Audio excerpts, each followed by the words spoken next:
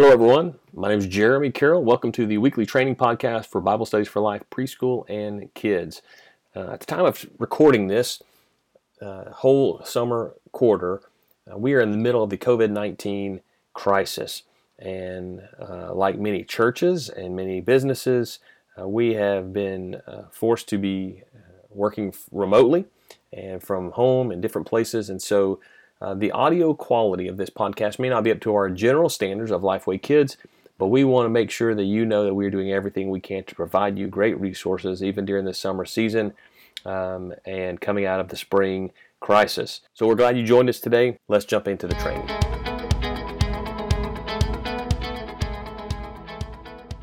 Hi, everybody. Welcome back to the Bible Studies for Life preschool and kid audio training podcast. My name is Jeremy. Once again, with me here is Kimba.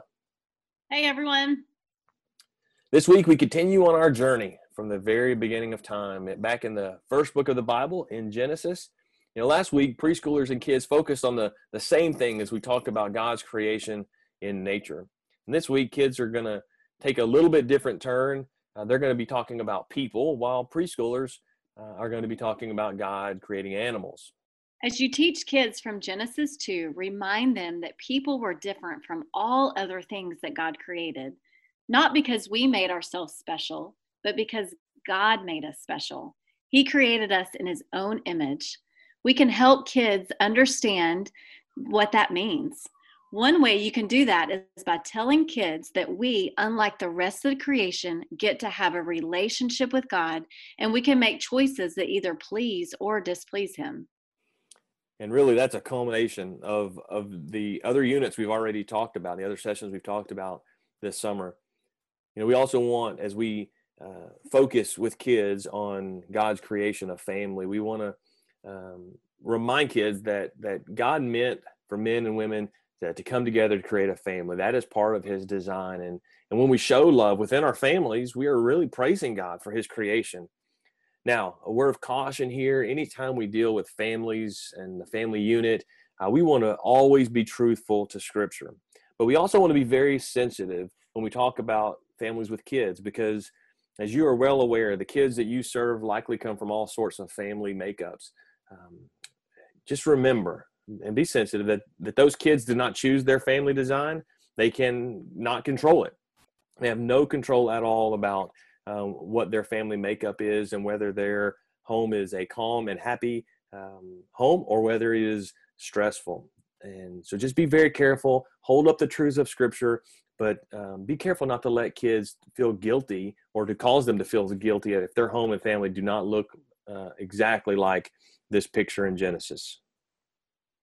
Exactly, Jeremy. I completely agree. And one thing with preschoolers, that they will be learning about creation, but they're going to be learning about the creation of animals. And this is such a fun unit to be able to teach kids, because we know how excited kids get when we start talking about animals and all the things that God created.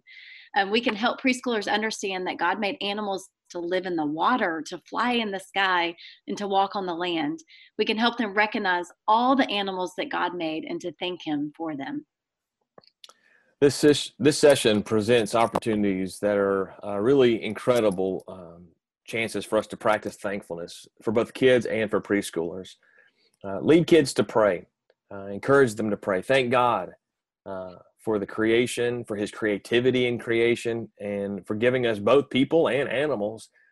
Remember, we want to remind kids and preschoolers that all of God's gifts are good, and they come from His goodness, and He has declared His creation very, very good. And just a reminder to always look at the levels of biblical learning for your age groups. This is a good way to focus your teaching on these concepts. Also, just for extra activity ideas, you can go to BibleStudiesForLife.com and look under the Leader Helps for Kids. And so that can just give you some good tips to use as you teach this to the kids. Can't wait to talk to you again next week. Bye.